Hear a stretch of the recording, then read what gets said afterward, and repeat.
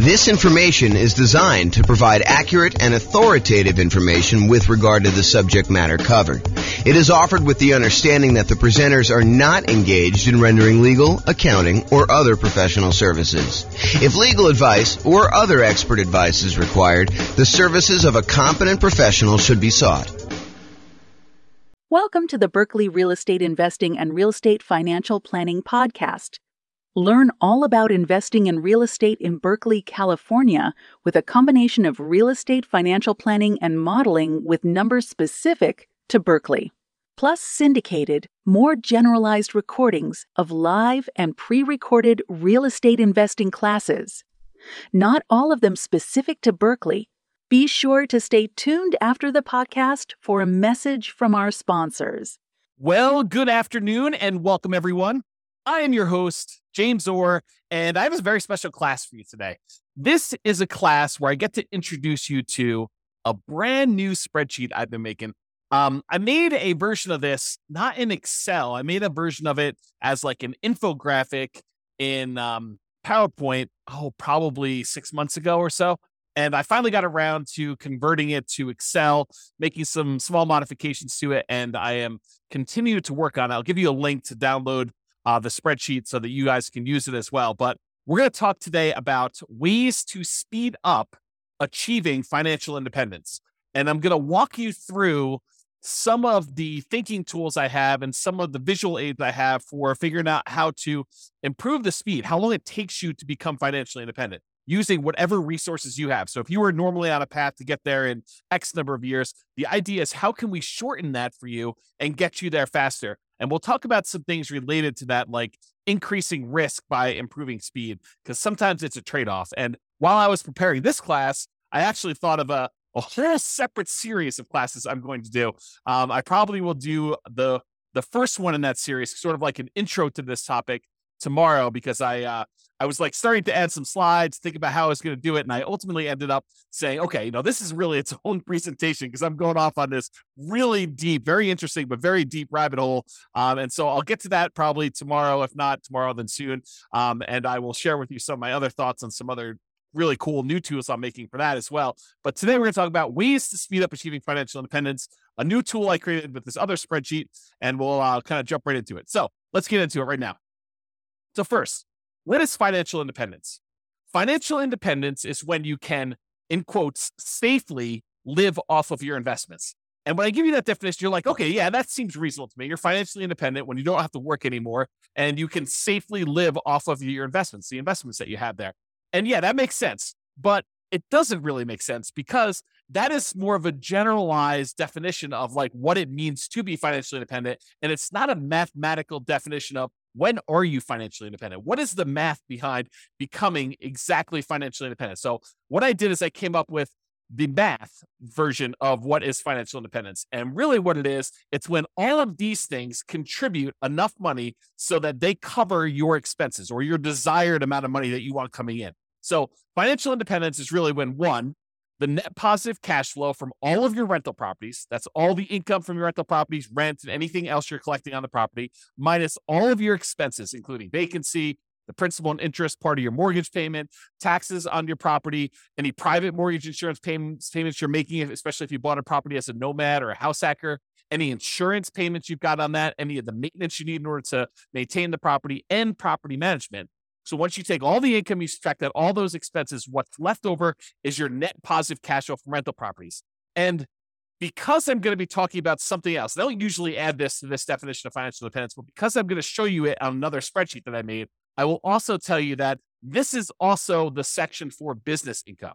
So if you have a business that is not relying on you to work there, you are a passive owner in the business and you're getting passive income coming in from that net of all expenses, that's also what is included in this number one section. This number one section really should say business income, and real estate rentals just happen to be a business that we talk a lot about. And so I made it its own special category, but really this is all your business income here. Net positive cash flow from business income, including net positive cash flow from rental properties. And the rental property one includes all your income minus all your expenses, including vacancy, principal, so on and so forth, which I already covered. So number one, net positive cash flow from rentals and also business income. Number two, is any invested assets you have. If you have money invested in stocks or bonds or, anything else like that, any money you have there times a safe withdrawal rate, which we'll get into what a safe withdrawal rate here is a little bit later, but times your safe withdrawal rate is money that can contribute towards you being financially independent. So if you have $1 million invested and you believe in the 4% safe withdrawal rate,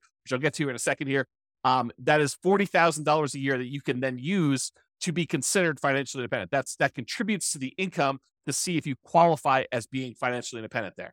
Okay, so that's number two. Number one was income from rental properties and the other business. Number two is invested assets times safe withdrawal rate. Number three is any passive income you have coming in from Social Security.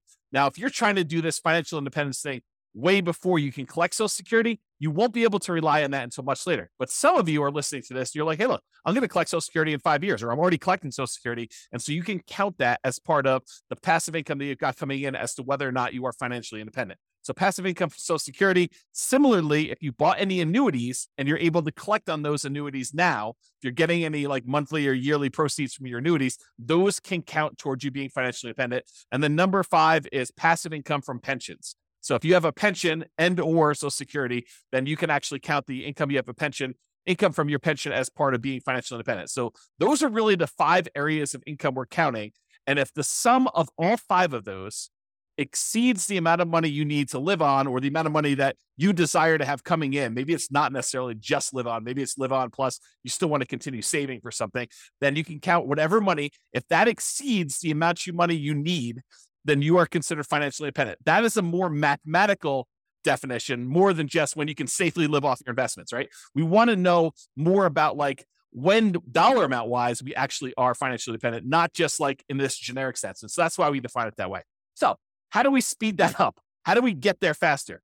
I'm going to knock out the 3 kind of like really easy ones right up front: pensions, annuities, and Social Security. And then we'll dig into all the other details, but I want to just get these out of the way. So pensions.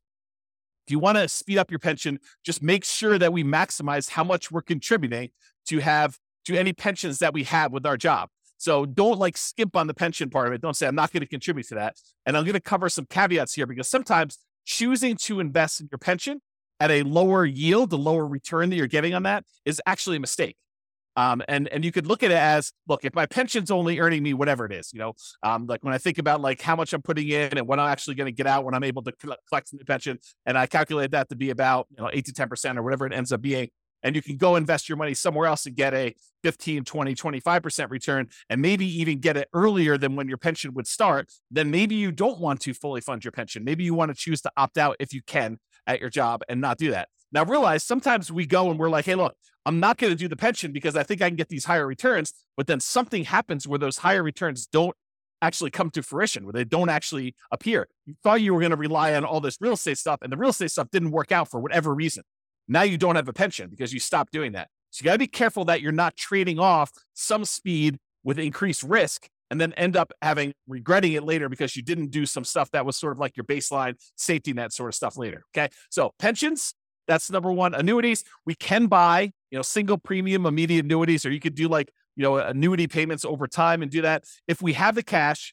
And if you want to do the single premium one, if that's going to get you over the edge, like let's say you've got, I don't know, whatever it is, $8,000 in money coming in from all of your other assets. And you're like, look, I'm about $2,000 short to having the $10,000 a month that I really need. And I have this big lump sum of cash sitting over here that I'm not doing much with. I could take that lump sum of cash, buy an annuity, convert that to some type of monthly or yearly income, and actually get myself over the hump of being financially independent by taking cash assets, and deciding to buy an annuity with that. And if the return is good enough from those, you can choose to do that. That may be a way to speed things up. If you're unable to find another investment that's going to give you the cash flow you need, maybe the annuities would exceed your whatever you want to use for your safe withdrawal rate, your 4% safe withdrawal rate, or 3% safe withdrawal rate. The annuities, especially if you're older, could be higher than that. And so you may choose to do that in order to get you where you need to be as a possibility. And finally, of the ones that we're going through really fast, Social Security. Make sure that if you are contributing to Social Security, that you are doing it and that you're going to be able to do that. Now, in some cases, you have some choice as to how much you earn or how much you contribute to Social Security. And I'll give you an example. It's not like for just employees. This is for like if you own a business and you're making a certain amount of money in your business, and you can decide how much of the income you want from your business to show up as wages, how much to pay yourself as a reasonable wage for the job that you're doing, versus taking money out of the business as profit. because with the ones where you're paying wages on it, you're usually having to pay a Social Security payment associated with that. The ones where you're taking as profit, you usually don't have to pay Social Security payment. At least that's my understanding. I'm not a tax expert. But you could choose to take a certain amount as wages and pay the Social Security versus taking more money as profit. So you could decide within a reasonable degree. You can't say, I'm taking no wages, I'm going to put all my money in profit. I think you'd get challenged from the IRS in that. And so you could decide to take how much you're going to take in wages as to how much you're contributing to Social Security. And if you wanted to, you could choose to maximize the Social Security benefit so that you get the most out of Social Security later on when you're able to collect on it. And you'd want to go do that math and see what makes sense for you in your particular situation. So be careful, though, that you don't deliberately minimize or avoid paying Social Security and then regret it later. Similarly, what we talked about with the pension discussion as well. Okay. So how do we speed up those pensions, annuities, Social Security? Really, it's just about contributing to those and making sure we're doing it. Okay. And I did mention this while we were talking about that, but I just wanted to point it out to you that the returns you're earning on pensions and annuities and Social Security might be lower than what you think you can get or what you actually can get in these other investments outside of those options as well. So while we may or may not while there may or may not be a somewhat reliable source of money returns later, focusing on the pensions, annuities, Social Security, they may not be high enough to improve your speed. And so you may choose not to invest in those, or you may choose to reduce your investment in those, or do sort of like a hybrid where you're only investing a certain amount, and then you're taking the larger proceeds of your money and you're investing it somewhere else. And we'll talk about that. So here's the new spreadsheet that I hinted at. I call it my financial independence, asset allocation, and cash flows engine. And really what it's about thinking about financial independence for you and how you're determining where you're investing your assets, and specifically how the cash flow engine works, where the money you're earning from your job and all your other investments, where are you taking that money that you're earning from those? And then where are you bringing it all the way back around to the front of the engine and putting it in as fuel for your investments to grow even more? And then you're getting more out on the other end, and then you're keeping going around and around, and you have this like engine, this cash flow engine, where you get investments, you buy the investments, you then get the investments to earn some type of return, you get money thrown off from those investments, and you take that money and you bring it back around to the beginning. And so this is a visual tool to help you understand where you're earning your money, where it's all coming from, what are the sources of all of it, and then what are you doing with that money once it comes out of the cash flow engine? What are you deciding to reinvest in? And if we know approximately what the returns are for different kind of like, I don't know, buckets, they're kind of like the dotted lines around certain areas. Do you know the returns you're earning from certain ones? We can choose to say, okay, I'm going to take the money I'm getting from these 3 or 4 or 5 sources, and I'm going to put them back into source number 4 or source number 6 or source number 8 or source number 9. And we could visually do that so you can understand it. This is a brand new spreadsheet. I'm sure there are errors in it because I just released it. I just made it and I've not tested it. It's not been brought out into the public. It's not been shared with anybody. And so you're welcome to go download it, but realize, depending on when you're listening to this, I'm recording this. I don't even have my watch up. October 24th, 25th, something like that, 2023. And so if you're going to watch this and you're relatively close to that date, realize it's going to be new. And the longer we get out from under it, probably longer we get away from my release date, the more likely I'll fix some of the errors, and we'll do that. Not saying that you won't find any, but there you go. So if you want to go download it, go to refp.info/FIAACFE. And that stands for Financial Independence, Asset Allocation, Cash Flow Engine. So refp.info, FIAACFE, and you can go download a copy of the spreadsheet and you can kind of use it, do your own numbers on it, and do that. But let me walk you through some of the ideas, and we're going to talk about how we can use this visualization in order to speed up you becoming financially independent. Okay. So speed up your job income. So this is one of the sources. I just did a blow up of the spreadsheet here. This is one of your sources from your job income. It shows that how much you're making from your job and then how much you're actually investing from your job. So you have saved to invest.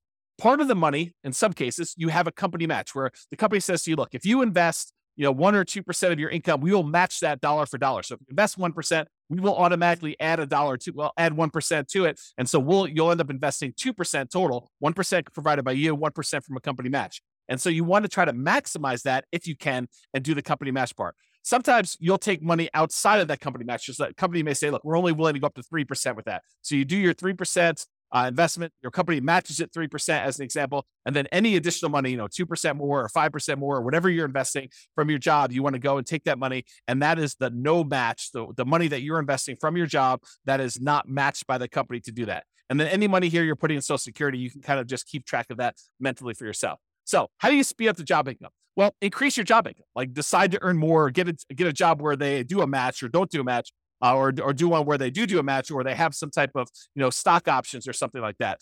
Not just your regular job either. I'm also talking about a side hustle or two. For example, maybe you decide to go and do house hacking, where you go and you buy a property where you could rent out part of the property while you're living in it. As another example for doing that. Or maybe you decide to start a business part-time in order to generate more income coming in, and you do that. So not just your regular job, maybe other jobs as well. If you're really trying to speed things up, that is a possibility for you. If you're trying to speed things up using job income, make sure you maximize that company match so that you get some money. Although there are some weird things. I didn't plan on going into a lot of detail on this, but sometimes your company match requires that you put money into certain type of accounts where you may not be able to access them until much later. And so realize that if you're trying to speed things up and become financially independent, maximizing money in your company match may be money that you can't use right away. And so you'll sort of have to keep that off in the distance until you're able to qualify for it at age 65 or whatever it is that the rules are for you.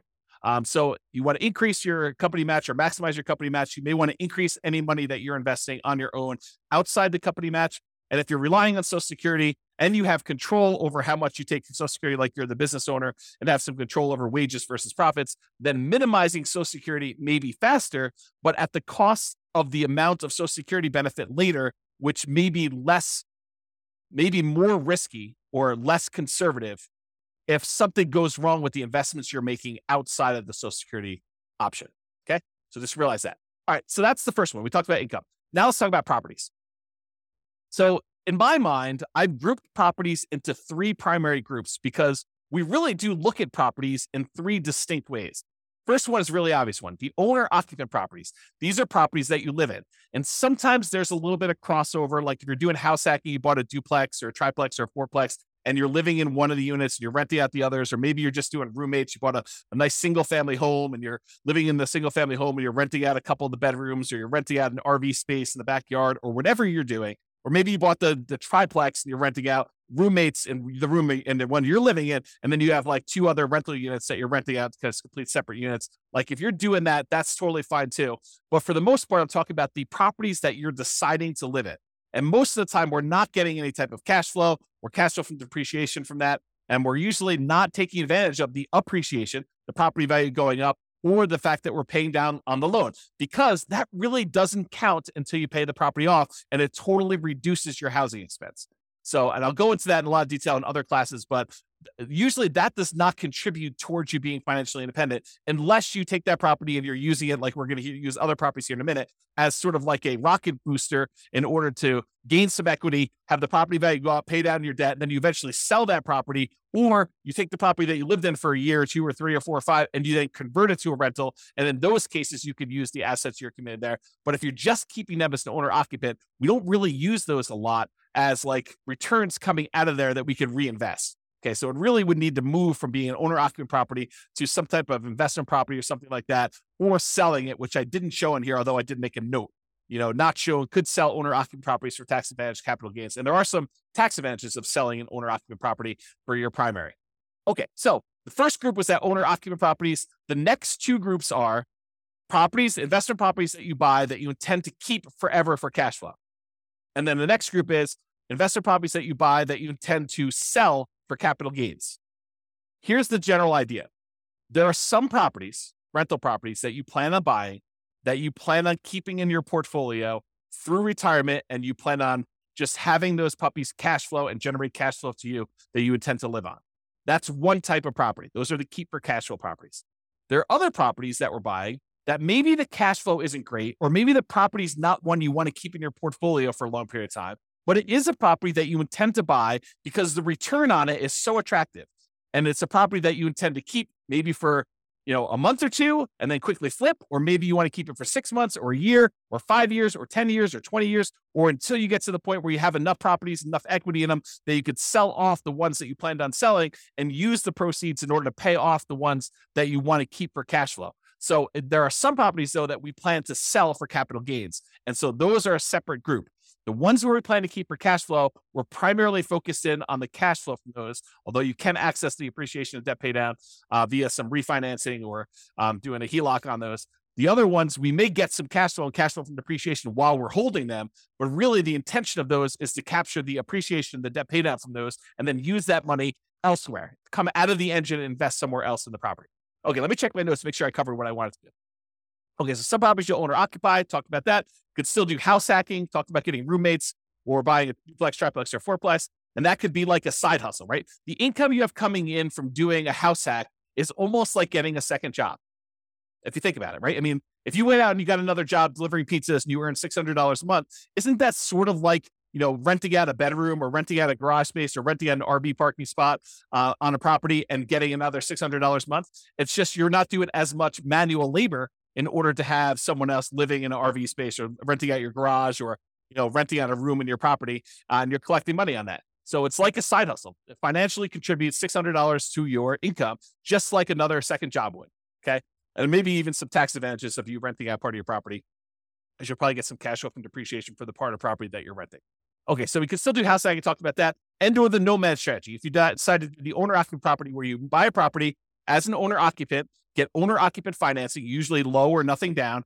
You get owner occupant interest rates, which are usually a little bit better than investor interest rates. You buy the property, you move in there, you have to live there for at least a year. It's a requirement of the lender that you stay there for at least a year. And then once you're done living in the property for a year, then you can convert that property to a rental, buy another property as an owner occupant, put another, 3.5% down or 5% down or whatever you're going to do, then move into that property, live there for a year and continue this property, acquiring rental properties with little or nothing down as you continue to acquire each one. And then you move them into either keep for cash flow or sell for capital gains as you do those. So that's the nomad real estate strategy, where you buy a property, live there as an owner occupant for at least a year, then you convert it to a rental. The reason why we do at least a year is that is a requirement of the lender.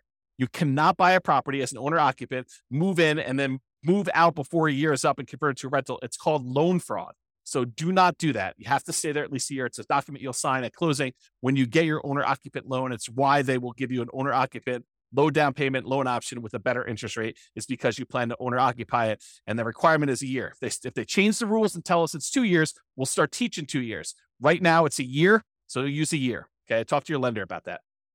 We talked about that. And some properties you want to keep as long-term rentals. That cash flow goes toward the goal of financial independence. Some properties you want to sell for capital gains. Some of the cash flow while waiting the sale, where you'll capture and redeploy the equity you get from the property. Property goes up from appreciation, maybe some forced appreciation because you bought it at a discount or you did some work on it. And then property gets paid down a little bit on the loan. The difference between what you sell it for minus all your costs and taxes and stuff like that, minus what you owe on the property, is going to be that money that you're going to be able to redeploy as part of your cash flow engine in order to do this.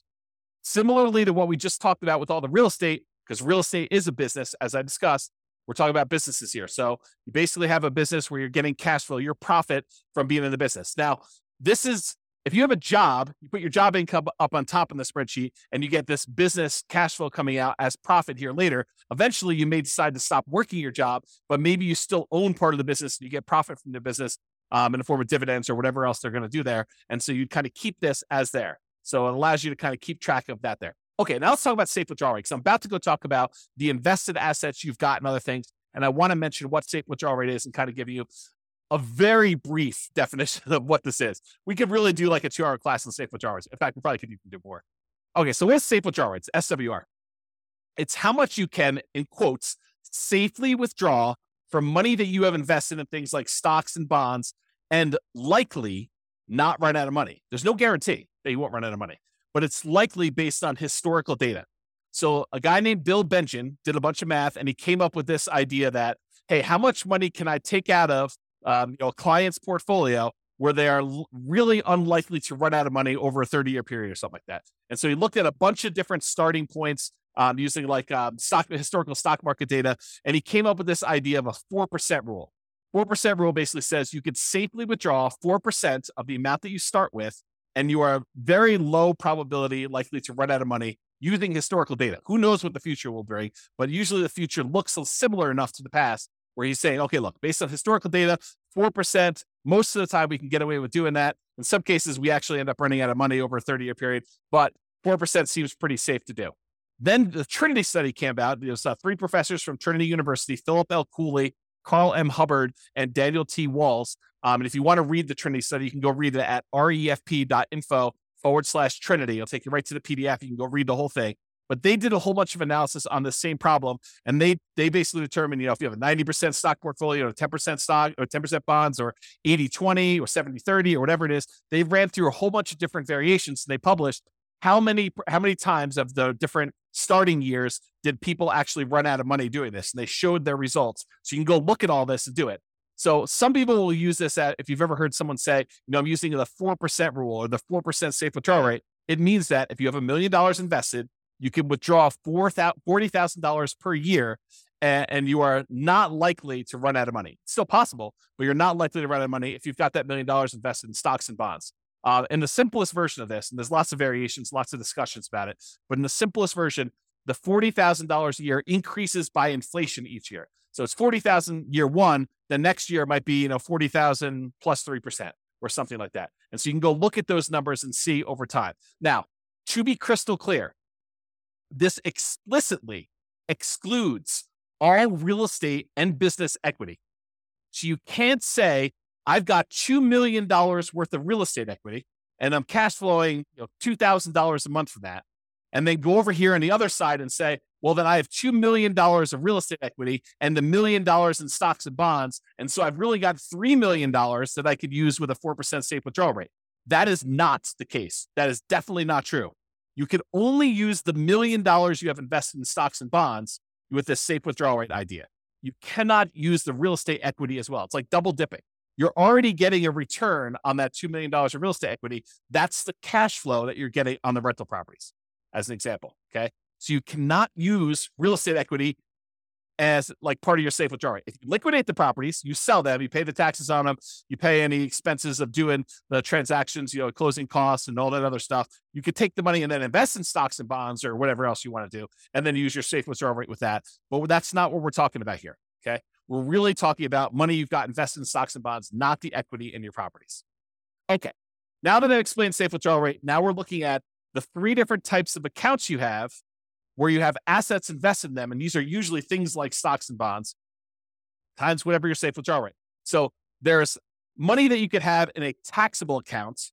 And a taxable account is money that you pay taxes in order to get the money. It's like from your job.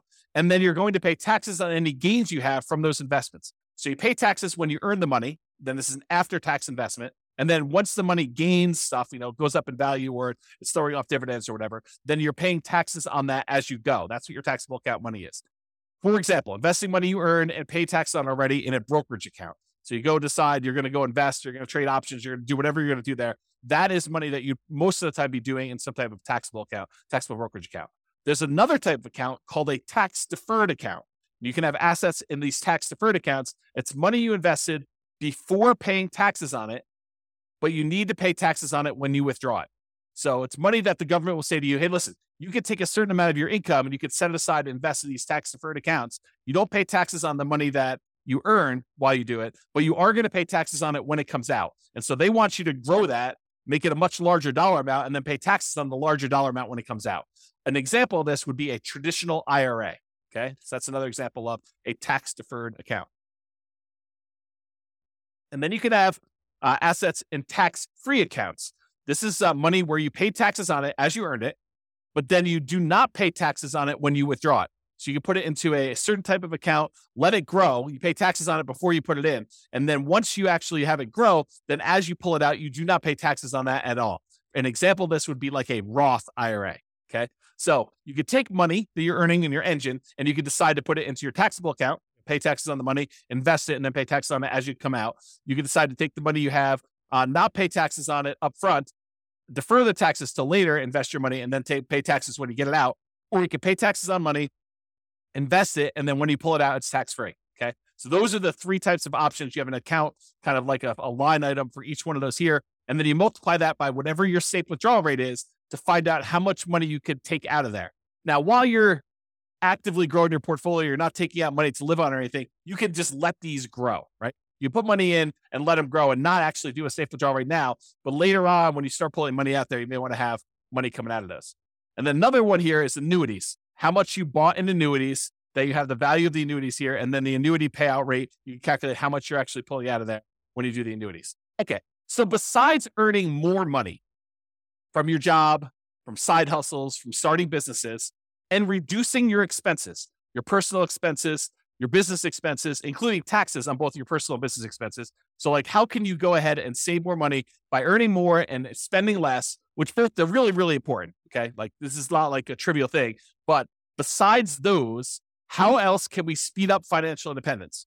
Well, it's really about what you do with the money you've got coming from your assets, like how we go and deploy the things that are coming out of the engine, the sources of the money that you have to invest. You know, when we talk about the engine, it's the money in, all the money that you've got that you're investing in your assets. Then what happens when you get returns, and what do you do with all this money coming out? Sure, there's job stuff where you're getting some money and you're saving it like there. But really, what are you going to do with like cash coming out of your businesses and the the money coming out from like your properties growing in value if you decide to do a refi or HELOC or whatever, or if you decide to take money and you sell a property or doing all that, or any money coming from your business or the safe withdrawal rate money you've got coming out. Like, what are you doing with all of this money? You're like thinking about like, where do I deploy it and how do I do it? So we're really focused on the sources of money out, all these little green letters in boxes there. So let's talk about the money to invest. What do we do with this money to speed up financial independence? And these are all the different things that we have money coming from. So the job, you've got some money coming in when the company matches your money, the money that you're saving that the company does not match, any of the cash flow properties that you own. You could decide to collect money now in the form of cash flow and then cash flow from depreciation. If you decide to pull money out of those properties, you're primarily keeping for cash flow, like you do a cash out refi or you do a HELOC. And then if you have properties that you're keeping primarily to sell for capital gains, you might get a little bit of cash now in the form of cash flow and cash flow from depreciation. But then if you sell the property, there are certain proceeds you can get where you pay the taxes on it and you can invest in whatever you want. Or you could decide to defer your taxes, do a 1031 exchange, and then reinvest that money in more rental properties, like kind investments. So you could do that. Or if you decide instead of selling the property right away, you can access the equity you have in those properties with a loan temporarily and do a cash out refinance or HELOC, just like we did with the ones where we were keeping for cash flow. And then any business income you've got there, you can use the cash flow from owner profits. Then these invested assets times your safe withdrawal rate. We've got the tax withdrawals, tax deferred withdrawals, and then tax-free withdrawals from those three different sources, your annuities, your Social Security, and your pension. So those are the different sources of money to invest that we've got there. So what do we invest in? Like we take all this money out from all those different sources, and like, how do we go and speed things up? And what do we reinvest in? And part of it is this choice. It's the choice of, okay, we've got all these sources of money that we just went over. Where are we going to put that? How do we improve it?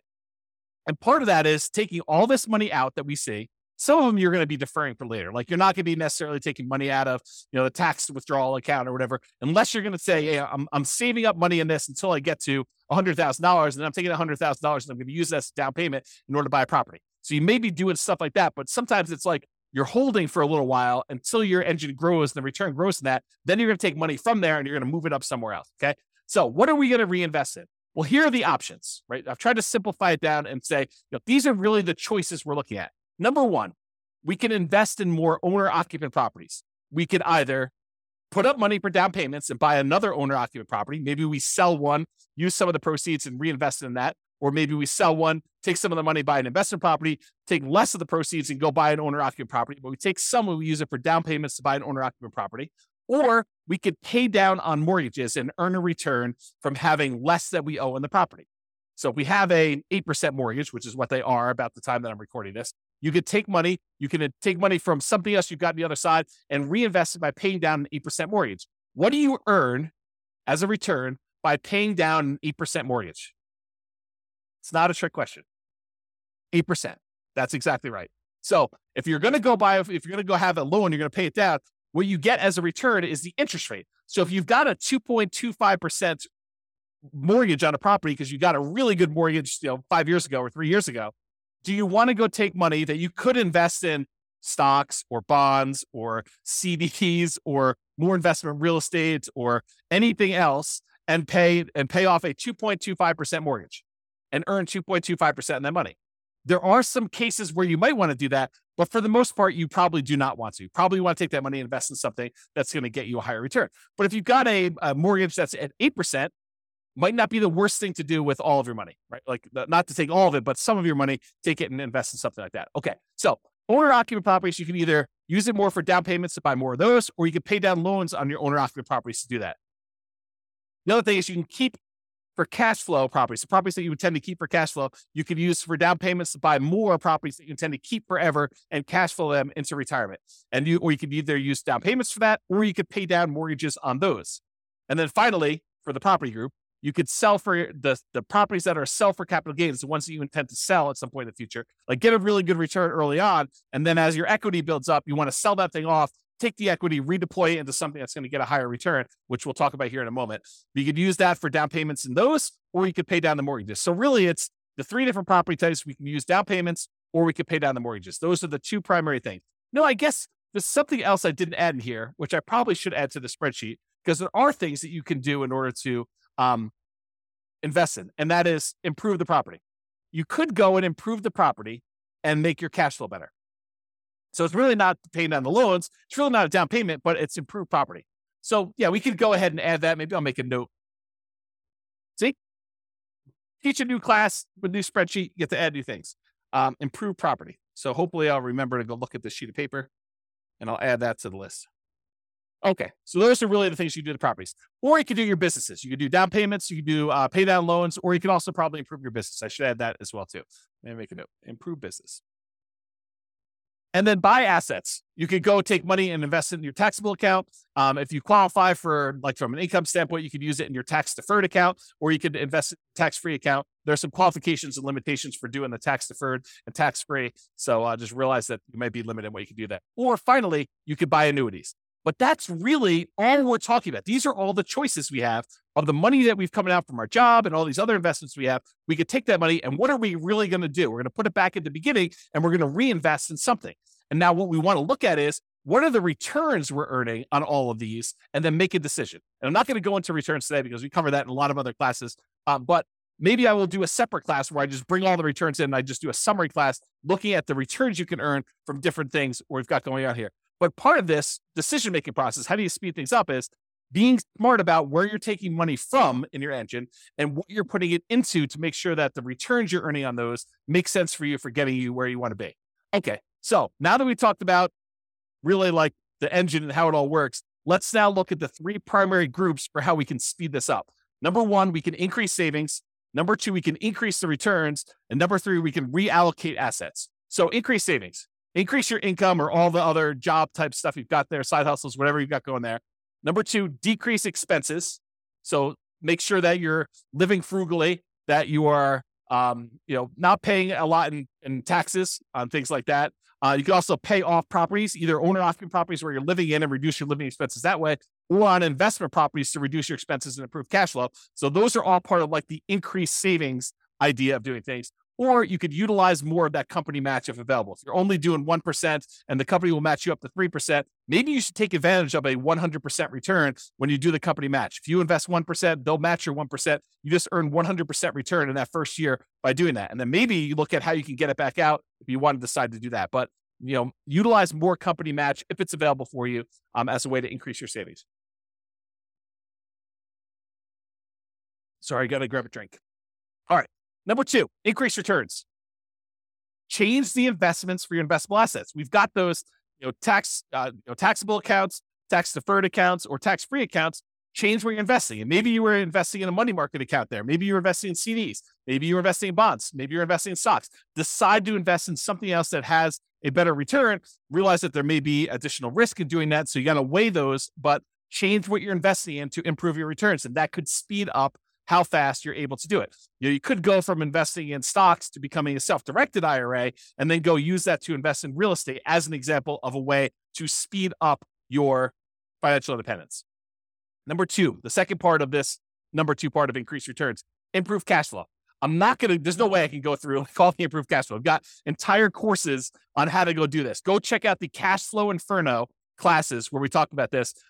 It's as of right now, at least you can access it for free. It's a bonus. refp.info/CFI, Cash Flow Inferno, CFI, refp.info, CFI. And in there, we have the 88 strategies for improving cash flow on rental properties. It's all part of like my concepts of the lowest monthly payment guarantee, how to minimize all the expenses when you're buying properties, both owner-occupant and rental properties, and then the maximum cash flow guarantee, all the different ways and strategies we have to improve cash flow and income you're earning on those rental properties that you have, and combine both those together. And it means that you're going to maximize and improve your cash flow.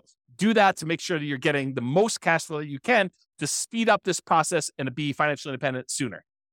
Another way to increase returns is find better deals. And I've kind of broken it down into two primary areas. Number one, for the properties that you plan to keep for cash flow, look for better cash flowing properties. Maybe that means going to another market. Maybe that means being really patient. Maybe that means making very aggressive offers, whatever it means. Or maybe it means changing your strategy.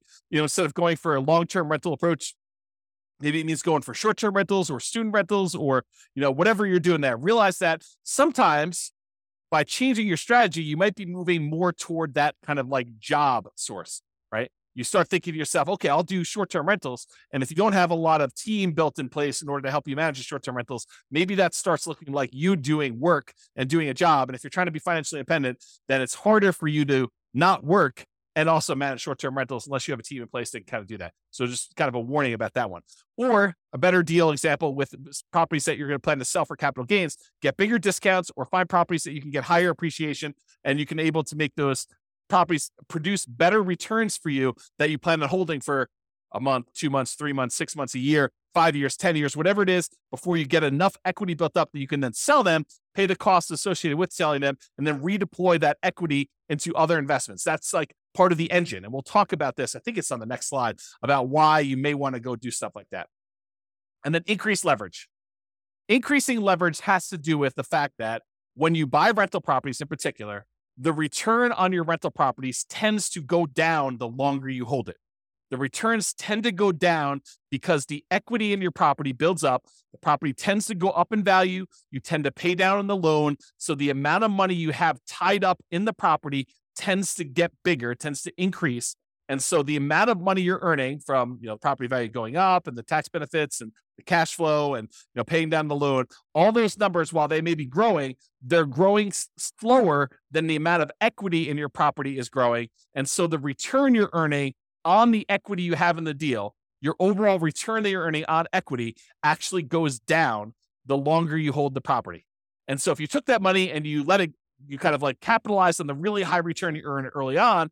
And then as that equity grows and the return starts to dip off, you redeploy that equity into something else. You could leverage up your returns and earn better returns on the money you have invested. And so there's two ways to really do that. You can refinance, pull out the equity and redeploy it. Or you could sell the property, pay all the costs associated with that, and then redeploy the equity and improve your returns that way. And it's based on this idea, this return on equity idea. And I've taught separate classes on this, and I'm not going to have time to go into a ridiculous amount of detail, but this is legit. This is like a phenomenon that is true. You buy a property and you end up earning a good amount of appreciation, a good amount of debt pay down, a good amount of cash flow from depreciation, and usually relatively low cash flow at the beginning, and that tends to improve over time. But because you have very small equity and you bought it, maybe you bought a property with only 5% down as a nomad, maybe you put 20% down as an investor or 25% down as an investor, but you have this small amount of equity that's earning these returns from appreciation, debt pay down, cash flow, and cash flow from depreciation. So you've got all these returns there. But as your equity grows, as the property value goes up, as you pay down the loan, the amount of equity you have grows. And even though appreciation goes up over time, your debt pay down goes up over time a little bit, your cash flow tends to improve over time, and your cash flow from depreciation stays the same because it's pretty much fixed unless you decide to do some accelerated depreciation. But even though that one stays static, the amount of equity you have grows faster than the return on all these other ones, so that over time, the return you're earning on the equity you have in that property is actually decreasing. And eventually, once your debt pay down, once you pay off the loan, your debt pay down one goes away and you no longer have any return from debt pay down. And eventually your cash flow from depreciation goes away because you can only depreciate residential properties over 27 and a half years. And so that eventually goes to zero. So what you're left with is just unleveraged, because it's no longer leveraged, appreciation rate, which might be 3%. And then your unleveraged cash flow return, which might be cap rate, which is usually somewhere between 5, 6, 7, 8, 9, 10%, depending on what property you're buying, what part of the country, and all sorts of other variables. But maybe 5%, as on the low end. So 5% plus 3% is 8%. So even though you might be earning, 35% return when you first buy the property, like if you think about return on equity, that's decreasing every year So eventually, when the property is paid off, you're about 8% return on your money. So if you decide, look, anytime my investment properties that I own, anytime their return drops below some number, some threshold you hit, whatever that is, 20% or 15% or 10%, you could say, look, I'm going to sell this property and re-leverage up. I'm going to take the money. I'm going to pay the taxes. I'm going to pay the capital gains tax. I'm going to pay the depreciation recapture tax. I'm going to, pay the real estate commission to get out of it. I'm going to pay the closing costs, and I'm going to take whatever's left over, which is what we call true net equity. That's the amount you have left over after all those expenses I just named. And you're going to take that money and you're going to go buy another asset, whether that's any of those other assets we just talked about: down payments, paying down loans, investable assets, times safe withdrawal, buying annuities, whatever you're doing there. Or like any of the taxable, non-taxable, tax deferred, tax-free, all those different things. You can decide what you take this money from and invest in there. And if you want to save some of your money on the sale and you want to do a 1031 tax deferred exchange, you can delay having to pay capital gains and depreciation recapture. You're still going to need to pay the real estate transaction costs and closing costs, whatever those are, unless you're able to negotiate having your buyer pay them for you when you go and do this. But in most cases, you're going to pay those, and then you can take that a much larger chunk, but you're limited in what you can reinvest that in when you do that. Has to be other real estate, like-kind real estate, not owner-occupant stuff, okay? So this idea of return on equity declining over time is real. It's a real phenomenon. And so we a lot of times, investors will look at this. They'll be like, look, I would like to work around this. I would like to not have this happen. However, other real estate investor folks look at this as a natural, organic de-risking of the portfolio over time. Because as you pay down the loan, it becomes less risky. You owe less on the asset. Your kind of like resiliency for price declines goes up, and your resiliency for rent declines goes up. The rent can come down and you'll still have positive cash flow. The price can come down and you'll still have positive equity. So this is a natural, organic way to de-risk your portfolio, but it also typically means that you're getting less of a return on your asset over time. And if you're trying to speed things up and really optimize this, you may choose to see this as a hindrance and say, I want to address this. I don't want to see my return go from 35% all the way down to 8%. I want to see it go from 35% down to 20. And 20, I want to go reinvest, re-leverage up, and go buy another asset or two that has 35% return. Maybe you buy a bigger property, or maybe you buy two properties that are a little bit smaller or about the same size, and you go and you redeploy this money, or maybe you take the money and you go buy stocks or annuities or whatever you want to do, but you change it in order to get a better or different or kind of like other return than what you're doing here. Okay. And so that's what we're talking about. We're talking about this kind of like refi and redeploy equity, sell and redeploy equity in order to increase leverage, because you're usually increasing leverage to do that. Or number three, remember we talked about the three options here: increase savings, increase returns, which we just covered, and now reallocate assets. Number three. So change the investments for the investable assets. So we had this before the other one, but if you were investing in bonds, maybe you decide to change it to invest in stocks. Maybe if you were investing in stocks, maybe you decide you want to go invest in options, or maybe you want to take it and invest in treasuries or bonds or whatever. You could change what you're investing in order to optimize for return, but realize that does change the risk characteristics of what you're investing in. You go from bonds to stocks, it's changing. The asset classes, the underlying asset class you're investing in is different. Okay. Or you could utilize some of our like deal alchemy strategies. If you kind of not seen that course, it's another bonus course, refp.info/REAP/alchemy. And if you go there, there's a whole bunch of stuff about how do you move returns from one quadrant to the other. So if you're really concerned about earning money in that cash flow quadrant instead of appreciation and debt pay down, you can decide to do things with your asset in order to work on maximizing cash flow. For example, you may refi some of your properties to have enough money come out of those to pay off other properties to improve your cash flow. Sometimes it just works out that you have enough equity in your properties that it's spread out in a really unusual way that is limiting how much cash flow you can produce. And it might be better for you to refinance, two properties and then use those proceeds to pay off one or pay off two. And that would actually improve cash flow by a lot more than just keeping your properties the way that they were and letting them all continue to pay off organically. Or another version of this is, let's say over the next, X number of years, you acquire 10 properties. And then once you have the 10 properties, you wait until you get to the point where you could sell off 5 of them and then pay off, use the proceeds from selling off 5 of them to pay off completely the loans on the other 5.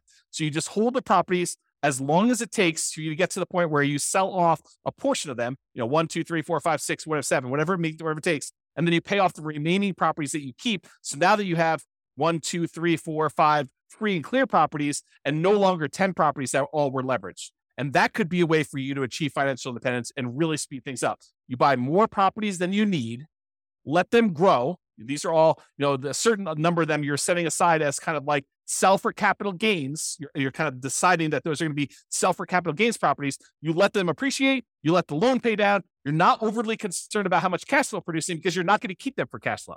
You're really looking at what's the overall return I'm getting. If it's getting a 30% or 40% or 50% return, especially early on before that return on equity curve drops off, then once you get to the point where those things have grown enough, then you go and you sell those, you take the proceeds and you use it to pay off properties that you plan to keep in your portfolio forever. Or maybe you have the 10 rental properties that you let grow for a period of time. You sell off all of them, and then you invest in stocks or bonds and use the safe withdrawal rate. Or you sell off all of them and you buy annuities, or whatever your strategy is. These could all be different variations on ways to speed things up, because you could be maximizing the return you're getting on equity. You're buying these properties and really taking advantage of this very high return you see on leveraged real estate early on. There's some risk associated with that, putting 20% down or 5% down in the property. There's definitely risk of having leveraged real estate, but you take advantage of these high returns you have.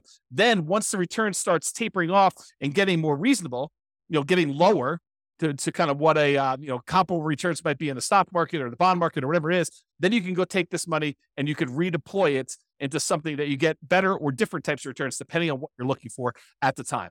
And so those are the two ideas: refi them to pay off some properties or business, or sell them to pay off some properties or business to do that, or invest in something else. You'll use the refi or the sale to invest in whatever assets. If we go back to our engine, it's really like taking money out of these ones where you sell, and you either pay taxes on it or you do 1031 exchange, depending on what you're doing here. In most cases, you're probably going to be paying taxes. Then you're taking this money and you're using it on the spreadsheet in order to reinvest in something else, whether that's paying off loans, improving the property, paying off a business or buying a business or whatever you plan on doing, investing in taxable stuff, buying annuities, but it's taking that money and using it there. And that's what we're trying to do visually.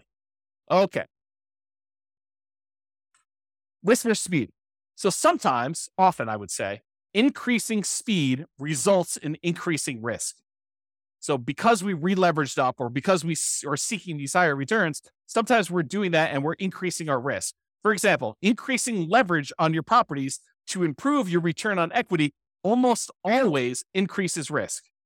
Right? If you go re-leverage up, you take these assets, you take one property that's the equity is kind of growing, you take that, you sell it, and you take that and you buy two more properties or a bigger property where you only put 20% down or 25% down when you had 50% of equity, you're likely increasing risk. And I've got a whole series of classes coming on this. We're going to use expected value to really drill down and understand how you could still have a better expected value. The results you're expecting is much more likely to happen, but there's also an increased likelihood for you to have a more significant failure.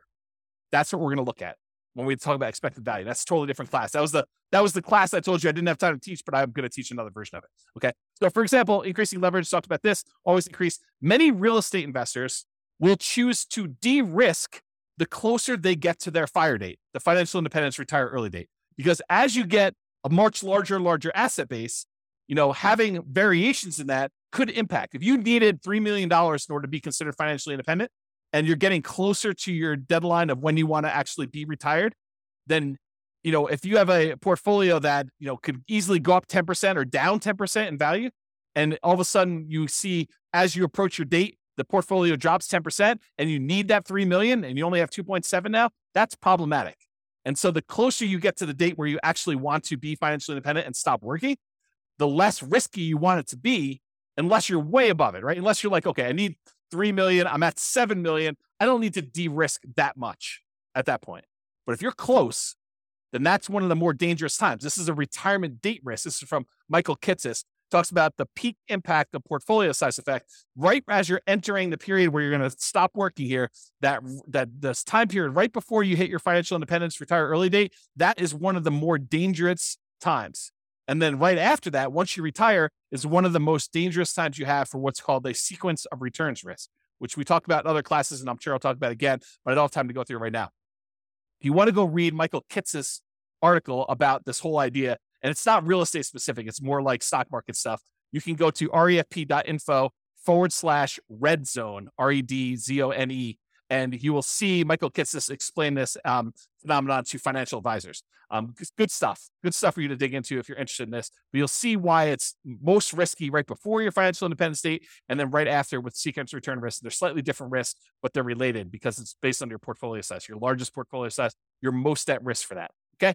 So in conclusion, there are many choices you can make to speed up your journey to financial independence. And hopefully you're just starting to understand how this whole engine thing works. So all the different sources of money you got coming out, then what do we take that money and what do we do with it? What do we kind of move it back around to get it going in? And then when it goes in, it kind of comes out. And that's why it's an engine. It keeps repeating and it keeps growing with your returns there. So the choices you make about what you're taking with the money coming out and what you're putting it back into matter, and they can really impact the speed at which you're able to achieve financial independence.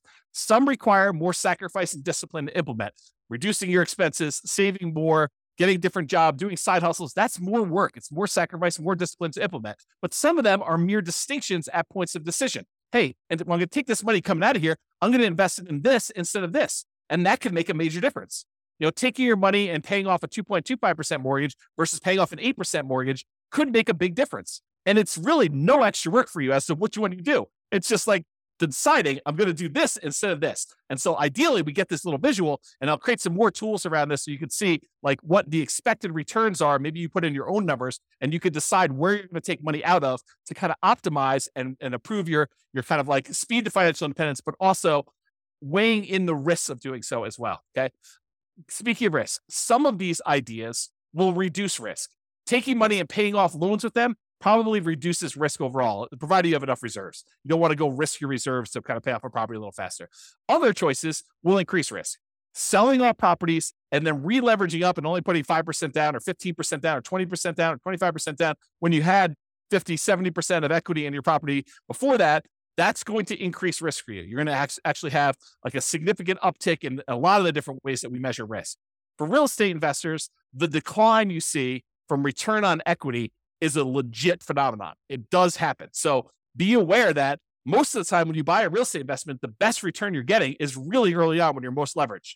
Okay. Even if it's not the best cash flow. And organically over time, what tends to happen is your cash flow improves, but all of your other returns drop off. Okay. So that tends to be what's going on in your investment. So if you're really trying to maximize returns, especially if you've got some of those properties allocated for sell for equity or sell for capital gains, then a lot of times your overall return is going to be much lower the longer you wait on that. So that decline from the return on equity curve is legit and something that some people will use naturally in their favor to organically de-risk their portfolio as they get older, as their portfolio ages. Some people are like, I want rocket booster returns all the time. So I want to use these kind of sell for equity properties or sell to refi to get at my equity kind of process and redo those things to really maximize the return on equity numbers at the cost of increasing risk.